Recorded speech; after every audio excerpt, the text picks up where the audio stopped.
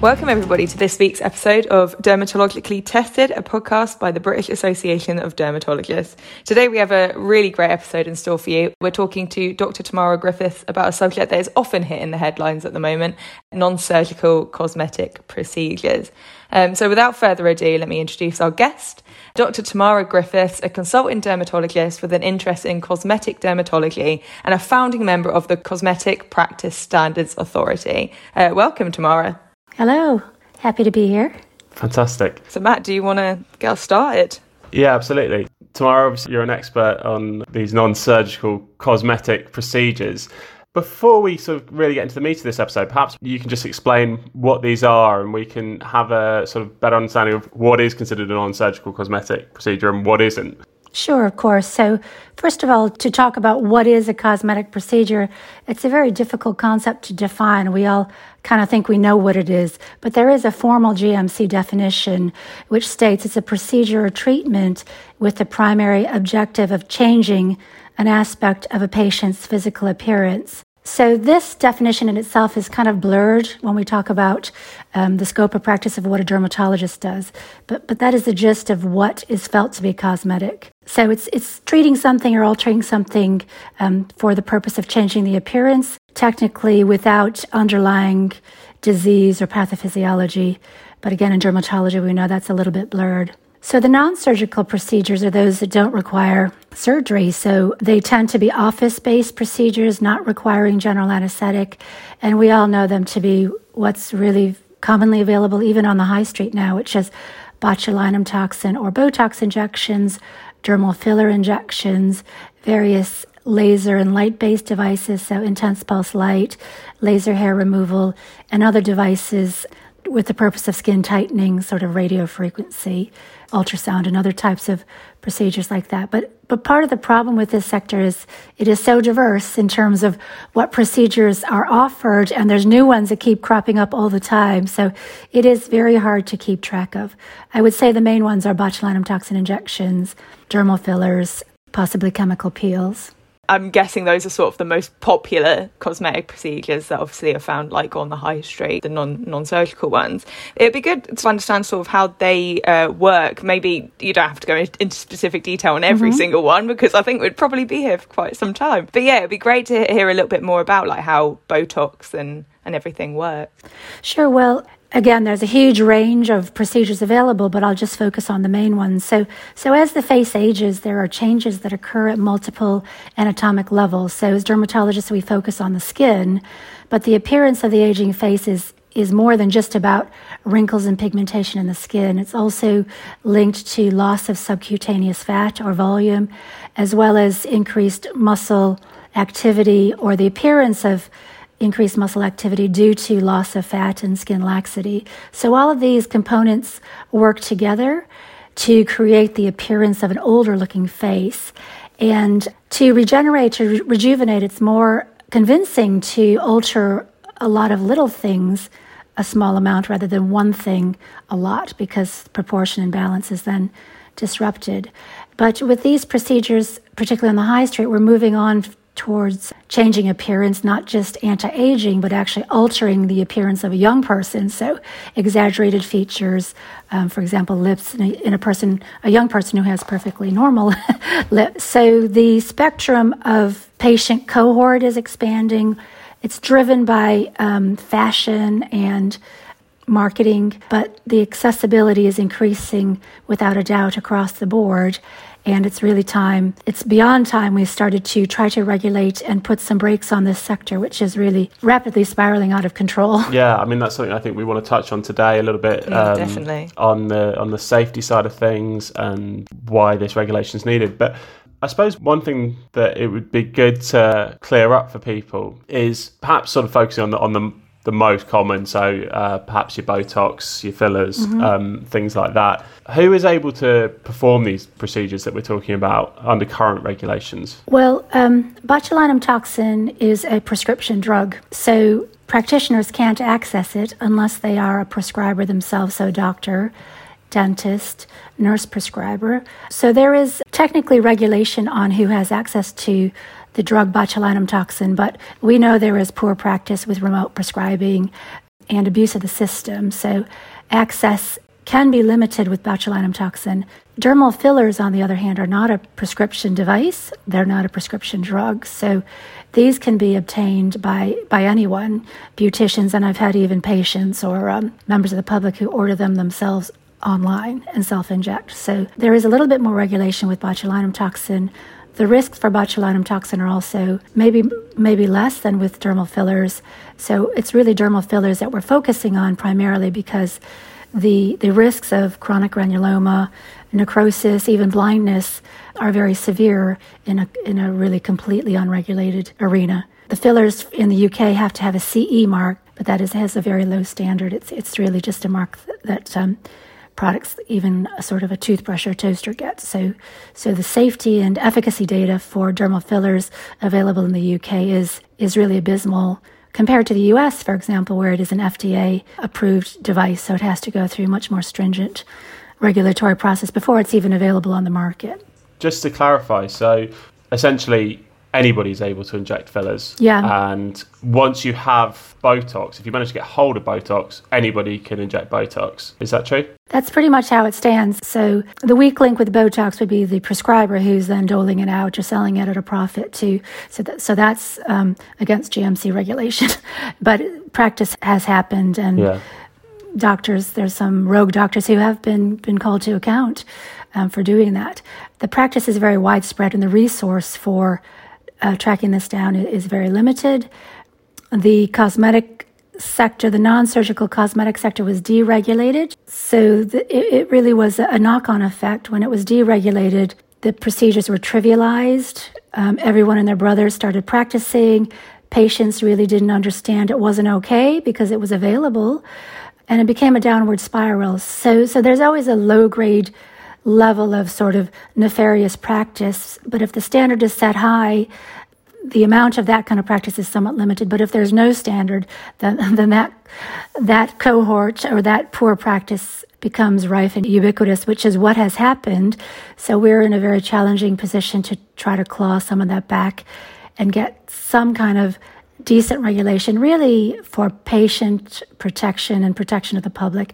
It's not seen to protect dermatologists. I certainly don't have a problem with anybody engaging in this practice if they're qualified and properly trained, but that is not the case. And it's really a matter of patient safety and protection of the public. That's how we view it. Yeah, and this training, I mean, it doesn't necessarily have to be, going through medical school, having a medical degree. And in fact, you can have done that and not necessarily be qualified or the right person necessarily to perform these procedures. It's about doing the relevant training, specific training in these areas, and also going through the right training providers, I believe, because there can be issues with some of the training providers.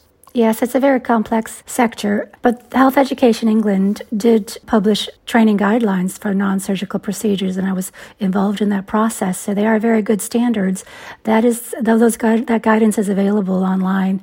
Health Education England guidance on non-surgical cosmetic procedures, the training. That was published in 2015 after the Keogh review, which was published in 2013, really shining a light on poor surgical practice with the PIP breast implant scandal, but also uncovering the huge problem with non-surgical procedures, which actually involved over 75% of the market share. So the Health Education England training frameworks are available, and we're trying to encourage educationalists to implement them more stringently.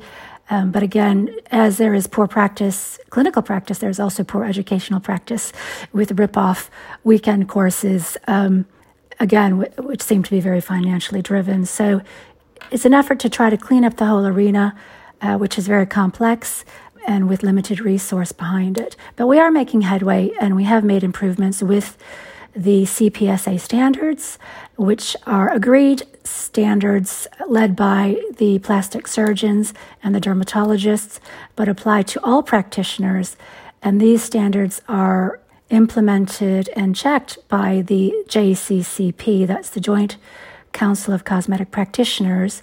So anybody who joins the JCCP register will be held to the CPSA standards. The problem is the JCCP register is voluntary. So people who are really poor practitioners or really have no idea won't join the JCCP register. So given that there are sort of a lot of cowboys out there, as you've sort of just touched on, what advice would you give someone who may be considering getting a non-surgical cosmetic procedure? Like, what do they look for?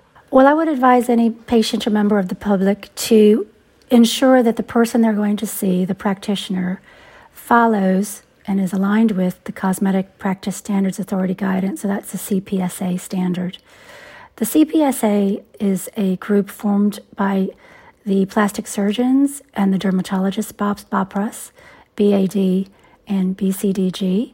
And we have created, with multi-stakeholder input, agreed standards in a number of modalities of non-surgical cosmetic practice in terms of what the training needs to be, what the room needs to look like, how they should prescribe the product, aftercare, advertising. So all kinds of standards on what we felt to be good and ethical practice. And in order to ensure the person you're going to see is aligned to those standards, you can check to see whether that individual is on the JCCP register. So that is the Joint Council of Cosmetic Practitioners Voluntary Register. Sorry for all the alphabet soup. So the JCCP is a voluntary register that a practitioner can sign up to, and they have to submit evidence to ensure that they are aligned with the agreed standard. The JCCP register is voluntary, but it's really gaining momentum. There's more than 500 members. And I would encourage certainly any dermatologist who is engaging in cosmetic practice to sign up to the JCCP register. It's a voluntary register, but really it's to demonstrate to the world that your practice is aligned to the agreed standards. And in addition, it's an act of solidarity to also communicate you think it's important that standards are met. And although, if you're a consultant dermatologist, you undoubtedly will practice to very high standards, is an act of solidarity to state that this sector needs to be better regulated, and it will encourage others, maybe non-dermatologists, to also sign up to the register, again, to gain momentum, to bring some clarity to a sector for the patient population. Absolutely. I think that's really needed because it is a bit of a minefield to navigate successfully. So in an instance where, obviously the JCCP register is still sort of gaining momentum and it's doing really well, but say that somebody is struggling to find a practitioner on the register, what else could they do if they're looking to find a practitioner themselves? What sort of questions should they be asking? What sort of red flags should they be looking for perhaps? How can they do their due diligence to, obviously, I suppose you can't ensure safety at all times, there's an inherent risk with any procedure, but minimise their risk? Sure. Well, I think the key is to try to understand who the practitioner is. So you can very easily check the GMC register to find out if the person is a registered doctor. Just to explain to listeners, the GMC, they are the body that license doctors, the General Medical Council? Correct. Okay, great. So the General Medical Council regulates licensed doctors. So you can very easily check online whether the practitioner is a licensed doctor, a registered doctor. You can also check to see if that practitioner is on a specialist register under the GMC, for example, is a qualified dermatologist or a qualified plastic surgeon. You can check that easily. Or a GP, a registered GP. There are other practitioners who are not doctors. Those individuals will be less well regulated, but certainly nurses and dentists as well will be on the nursing or dental register. So you can check the core qualifications of the individual practicing very easily. Now, how much specialist experience they have in cosmetics, again, it's not that easy to define. So you can ask questions like, how many of these have you done before? What are my other options? So if a practitioner keeps pushing one procedure where you don't think it's that appropriate, you might be a red flag that they don't know how to do other things. I think if you have a gut feeling that you feel pressurized, that is definitely a red flag. So any kind of emotional pressure, financial pressure. So, if you do it today, you get less of, you get a discount, but if you do it tomorrow, you won't. Any kind of financial or emotional pressure, I think, is definitely a red flag. And I think, word of mouth can be helpful, but isn't always that great. But those would be the first ports of call that I have for individuals. I would much prefer a clinical setting versus a beauty type setting. It's a little bit of a generalization, but it would probably indicate perhaps a higher level of professional standard in terms of the professional injecting or performing the procedure. Yeah, of course. There have been some reports about the Zoom boom and an increased demand for these procedures during the pandemic. But I've also noticed personally, especially with the rise, I think, of social media, a lot of salons and stuff advertising through Instagram especially. Do you believe that the Zoom boom, like the increase in non-surgical cosmetic procedures, is that genuine, that boom, or is it speculation? I do think there is evidence that inquiries and referrals in the medical sector has increased in both invasive and non-surgical cosmetic procedures during the Zoom boom for lots of different factors. Yeah. But I think before COVID, the boom was already happening due to social media pressures and advertising. But as medics, as doctors, we have to understand, advertising really is relatively frowned upon. And this is where there is a tension, because we practice to a certain ethical code as doctors, but there are a lot of other people performing the procedures that aren't doctors, that don't, they're aligned to a different code, or they don't have the education to be trained in that way. So it is a bit of a mixed bag. I think as medics, we have to be very clear. So if we're practicing in this sector, we have to be very clear where our personal, professional, and ethical boundaries are. And just because lots of other people are doing lots of different things doesn't mean it's appropriate. It doesn't mean it's right. And I think particularly young doctors, those in training, can be persuaded and led astray by what's happening in general. And I think as dermatologists, and particularly if we're consultants, we really need to try to reinforce that in our juniors, that, yeah, lots of people do it, but this is what we do. And that's not okay, because we're the ones that see the train wrecks, the problems, people crying with, disastrous outcomes. I've had a case where the patient found someone on Instagram, was a nurse. The person came to their house, she had a terrible complication, then she disappeared off Instagram. And we checked, and she actually wasn't a nurse. So there's a lot of fraudulent practice, a lot of really bad things happening out there. We're not used to that in medicine, that level of unsavory activity, I think. But it's definitely happening out there, and because we're the ones that have to deal with the consequences, usually, on the NHS, I feel it's our responsibility to play our role in trying to clean up the sector and not prevent people from practicing if they're trained, but to promote the standards and help determine what those standards should be, because we are the ones who have actually the professional knowledge to do so most effectively. So we've talked quite a lot about how to mitigate risk and how to find somebody that can hopefully do your procedure with minimal risks. But what are the actual risks that we're talking about? What can go wrong, and what should people do if something does go wrong? Well, we know from the legal side of things, the non-surgical cosmetics procedures that cause the most problems are dermal fillers, and then the laser and light-based treatments, so the device-related treatments. So those are the two areas where poor outcomes seem to be more common, or at least more commonly reported, probably because they're longer lived.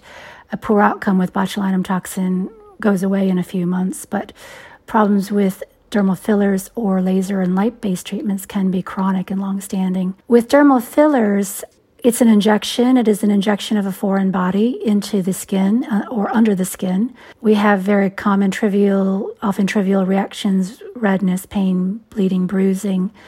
But the dangerous complications would be vascular occlusion, which is mean the filler product blocks the blood vessel. The blood vessel is feeding the skin. So when that vessel is blocked, the skin is starved of nutrition, then will die, which means it ulcerates and then can heal with a scar. So that is a very unpleasant and potentially permanent untoward event. The worst case scenario is if the blood vessel that gets blocked is the blood vessel that feeds the eye. That's called the retinal artery. And that can occur even though you're injecting in the skin. It can occur due to what we call retrograde flow. So although the product is injected in the skin, it can actually move backwards in the vascular system through the arteries into the back of the eye. And that causes instantaneous and permanent blindness. Wow. And that has been documented. Cases in London, and it is a disaster because it's instantaneous and permanent blindness. There are ways that a practitioner can reduce the risk of that happening, but all patients who have dermal fillers should be aware that that is a potential risk. It's extremely rare, but it has been recorded to happen. So these are not trivial procedures. They're not beauty procedures.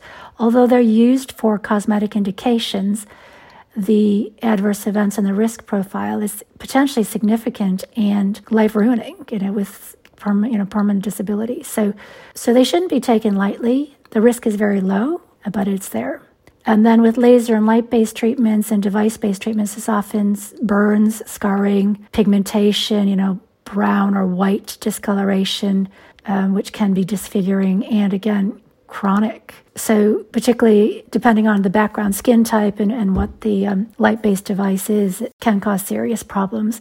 And it's also because laser hair removal is so common and ubiquitous, it's happening all over. Millions of people have it done, that, of course, any risk will be amplified proportionately because the number of patients or members of the public undergoing the treatment. A lot of the treatments we're talking about, Botox, fillers and so on, they're sort of injectable, injecting into your face. And, presumably that's not the most straightforward thing that anybody could just pick up a needle and get it right first time. I mean, yeah, presumably there's risks associated with going too deep or too shallow, or it's clearly a highly skilled procedure. So anybody picking up a needle with a filler and injecting into the face, you definitely have to understand the underlying anatomy, particularly the vasculature, as I've indicated. You have to be aware that could be allergic reactions formed. So delayed onset allergic reaction or granuloma, which can occur weeks to months after the procedure. You have to know how to dissolve the product in case there is an emergency, such as the vascular occlusion or the blockage of the blood vessel that I described. And then there's also risk for infection because the product is sitting in the skin and it's a foreign body. So there is a risk of infection or low-grade infection called biofilm. And a person who injects has to understand all the potential risks and also, in my view, be able to treat the problems if they occur. And really, in order to do that, you do need to have medical training or at least highly skilled nursing training, in my view. So those are some of the other problems that can occur with filler injection. And also the aging face is very complex. Not every patient is the same. The real skill in cosmetic practice is patient assessment, as with any clinical practice. Understanding the patient's clinical signs, what their face looks like, what are the changes that have occurred, and what little tweaks can you give to have a big impact? It's not just doing the same procedure on every single patient because everyone's baseline is different. So the real art to effective cosmetic rejuvenation, in my view, is patient assessment and knowing what the patient needs, the least treatment that will have the biggest and most convincing impact. Absolutely. Yeah, so if something did go wrong, if someone went and got a non-surgical cosmetic procedure and they did notice sort of reaction or something not quite right, what would you suggest that their next steps would be? I think the next reasonable step would be go back to the person that did it to see if they can offer you any advice. Bearing in mind that individual may not be medically qualified, they might really not understand what the problem is.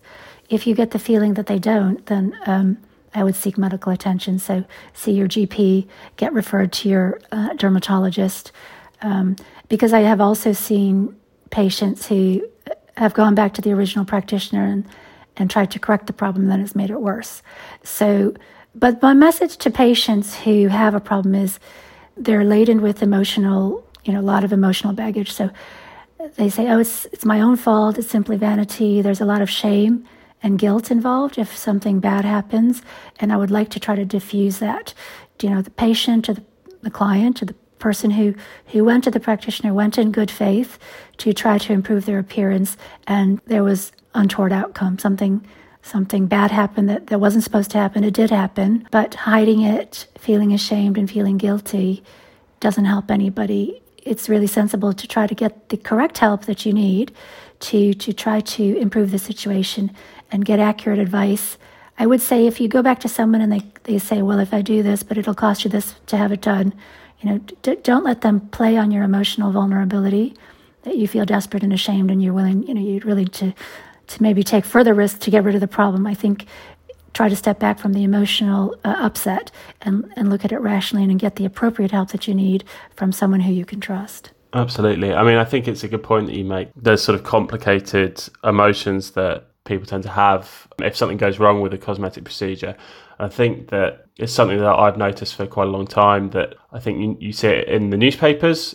Even, journalists can be quite harsh on, for celebrities if a cosmetic procedure goes wrong, and sometimes it does. There's definitely been cases where there've been some really quite cruel stories written about people. But I also think amongst the general public, there's a perception that people have brought these issues on themselves by their own vanity, which I think is deeply unfair. The flip side to this, I think it is sad when people perhaps are chasing perfection and unrealistic standards. But I also think that, if a procedure is going to improve somebody's quality of life and make them feel better about themselves, then I think that's a perfectly reasonable reason to look into it and have a procedure done. Mm-hmm. And nobody deserves to have, somebody take advantage of them or through their own carelessness or underqualification cause permanent disfigurement or damage, even temporary issues. It's a shame some of the judgment you see around it. I think you'd never see that if it were to happen to somebody getting treatment for a medical issue. Yeah, definitely. Yeah. Well, I think you hit on a good point as well, Matt, that people who have the complication are emotionally vulnerable, but actually patients that come in for treatment are also somewhat emotionally vulnerable. They're seeking something because they're not happy about the way they look. And unfortunately, because of that vulnerability, they can be taken advantage of very easily. So as dermatologists, we need to assess the clinical situation and try to give fair, compassionate advice. With any medical procedure, as with cosmetic procedure, there's a risk-benefit ratio. If the problem doesn't bother the patient, it's not worth taking any risk. But if the problem bothers the patient quite a lot, it might be worth taking a small risk. And most of these procedures are, in correct hands, low-risk procedures if used appropriately by properly trained people. So that's something that needs to be discussed openly with the patient. The risk-benefit ratio, how much does the problem bother you versus what are the potential risks? And then the other thing we can pick up as clinicians is people who have body dysmorphic syndrome. So they're really ruminating about intrusive thoughts. The problem that they perceive is taken over their whole life. And actually doing the procedure in that case is not the right thing to do. It's to try to get psychological support so they can have a more balanced view going forward, whether they want the procedure or not. So it is a very complex patient population, even before the procedure, before there might be any untoward consequences. And as clinicians, experienced clinicians, we are well placed to pick up on these nuances. And that's why having non-clinicians engage in this sort of practice can lead to very serious problems, life-ruining situations. This is why we're calling for increased regulation. I mean, you do see cases of people who have one procedure and then sort of have more and more.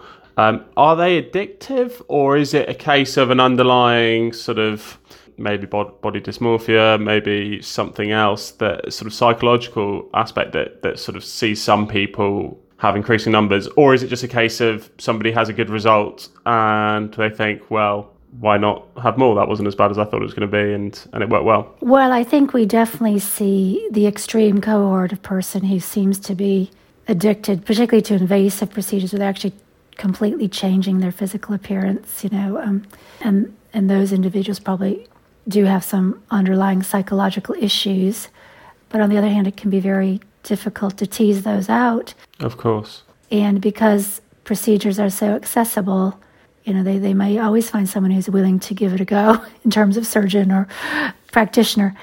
So the sector also needs to be regulated from the practitioner side. So practitioners who maybe aren't as good at knowing where the boundaries are or are people-pleasing. So as clinicians, we always try to make our patients happy.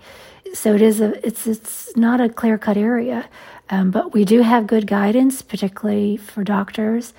And, I would again reiterate for any junior dermatologist who is thinking about engaging in this practice, or any senior dermatologist for that matter, particularly in the cosmetic sector, we have to have very clear boundaries, our own personal and professional boundaries, what we are and aren't willing to do, and try to stick to that. And also it's a constant reflection on your own practice. If things have changed or if you're not sure, talk to other colleagues who can give you a balanced view. And I think that introspection, that reflection is really important, particularly for those of us who engage in cosmetic practice. So we practice within what are acceptable boundaries, our personal and professional boundaries. So, but like, what regulation would you like to see personally? Well, certainly amongst the professional groups, so the plastic surgery groups and the dermatology groups, we would like to see mandatory regulation. Mandatory regulation for those engaging in non-surgical practice. This was actually a recommendation of the Keogh Review back in 2013. And I think it's clear the government at this point in time is not looking for mandatory regulation of this sort of practice. The route that we seem to be going down is the voluntary regulation, where we have the voluntary register, the JCCP register, which holds their practitioners account to the CPSA standards. We will also have indirect leverage through indemnifiers, so that's insurance companies. So the medical insurers and people who indemnify those who practice will increasingly be looking to see whether that practitioner is on the JCCP register or another voluntary register. And if they're not, what we hope to see is then the insurer will not be willing to provide cover for the individual. So there's a lot of indirect levers that we're trying to utilize. The other thing that can really make an impact is publicizing the JCCP register. So if members of the public know there is a register, they can check if their practitioner is on it. If that person isn't on it, the individual can still choose to see the non-registered practitioner, but then they have to be aware of the risks. So it's really trying to clarify and make more transparent the marketplace for the members of the public. So hopefully they would seek out someone who's on the register, because that's a kite mark of compliance with the industry standards. So that seems to be the route we're going down. And we've got over 500 on the JCCP register now.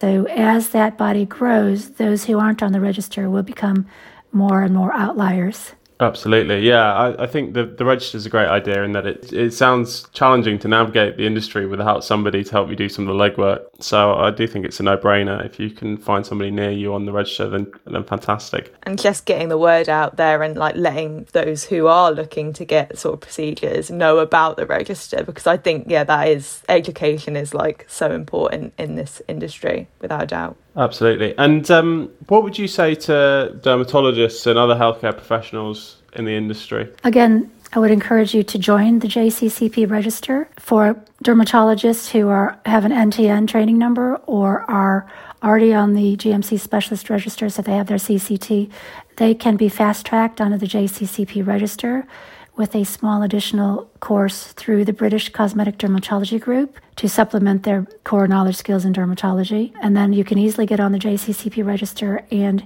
be recognized as someone who is aligned to the CPSA standards, again, and cast your vote to vote with your feet that you feel regulation is required, and in the absence of mandatory regulation, voluntary regulation is the next best thing, but it's only effective if enough people buy into the concept. Absolutely. Well, I think you've done a really fantastic job at clarifying what is quite a complicated sector. It's very broad as well. Yeah, and I think that a lot of these procedures have become slightly trivialised, so I think that's part of the trap that people fall into, and they think, oh, this is just such a trivial procedure. It can be done by anybody. Let's just get it done. And also people just don't really know exactly, even if they did want to check, exactly what they should be checking. So I think it's great to clarify that. Yeah, absolutely.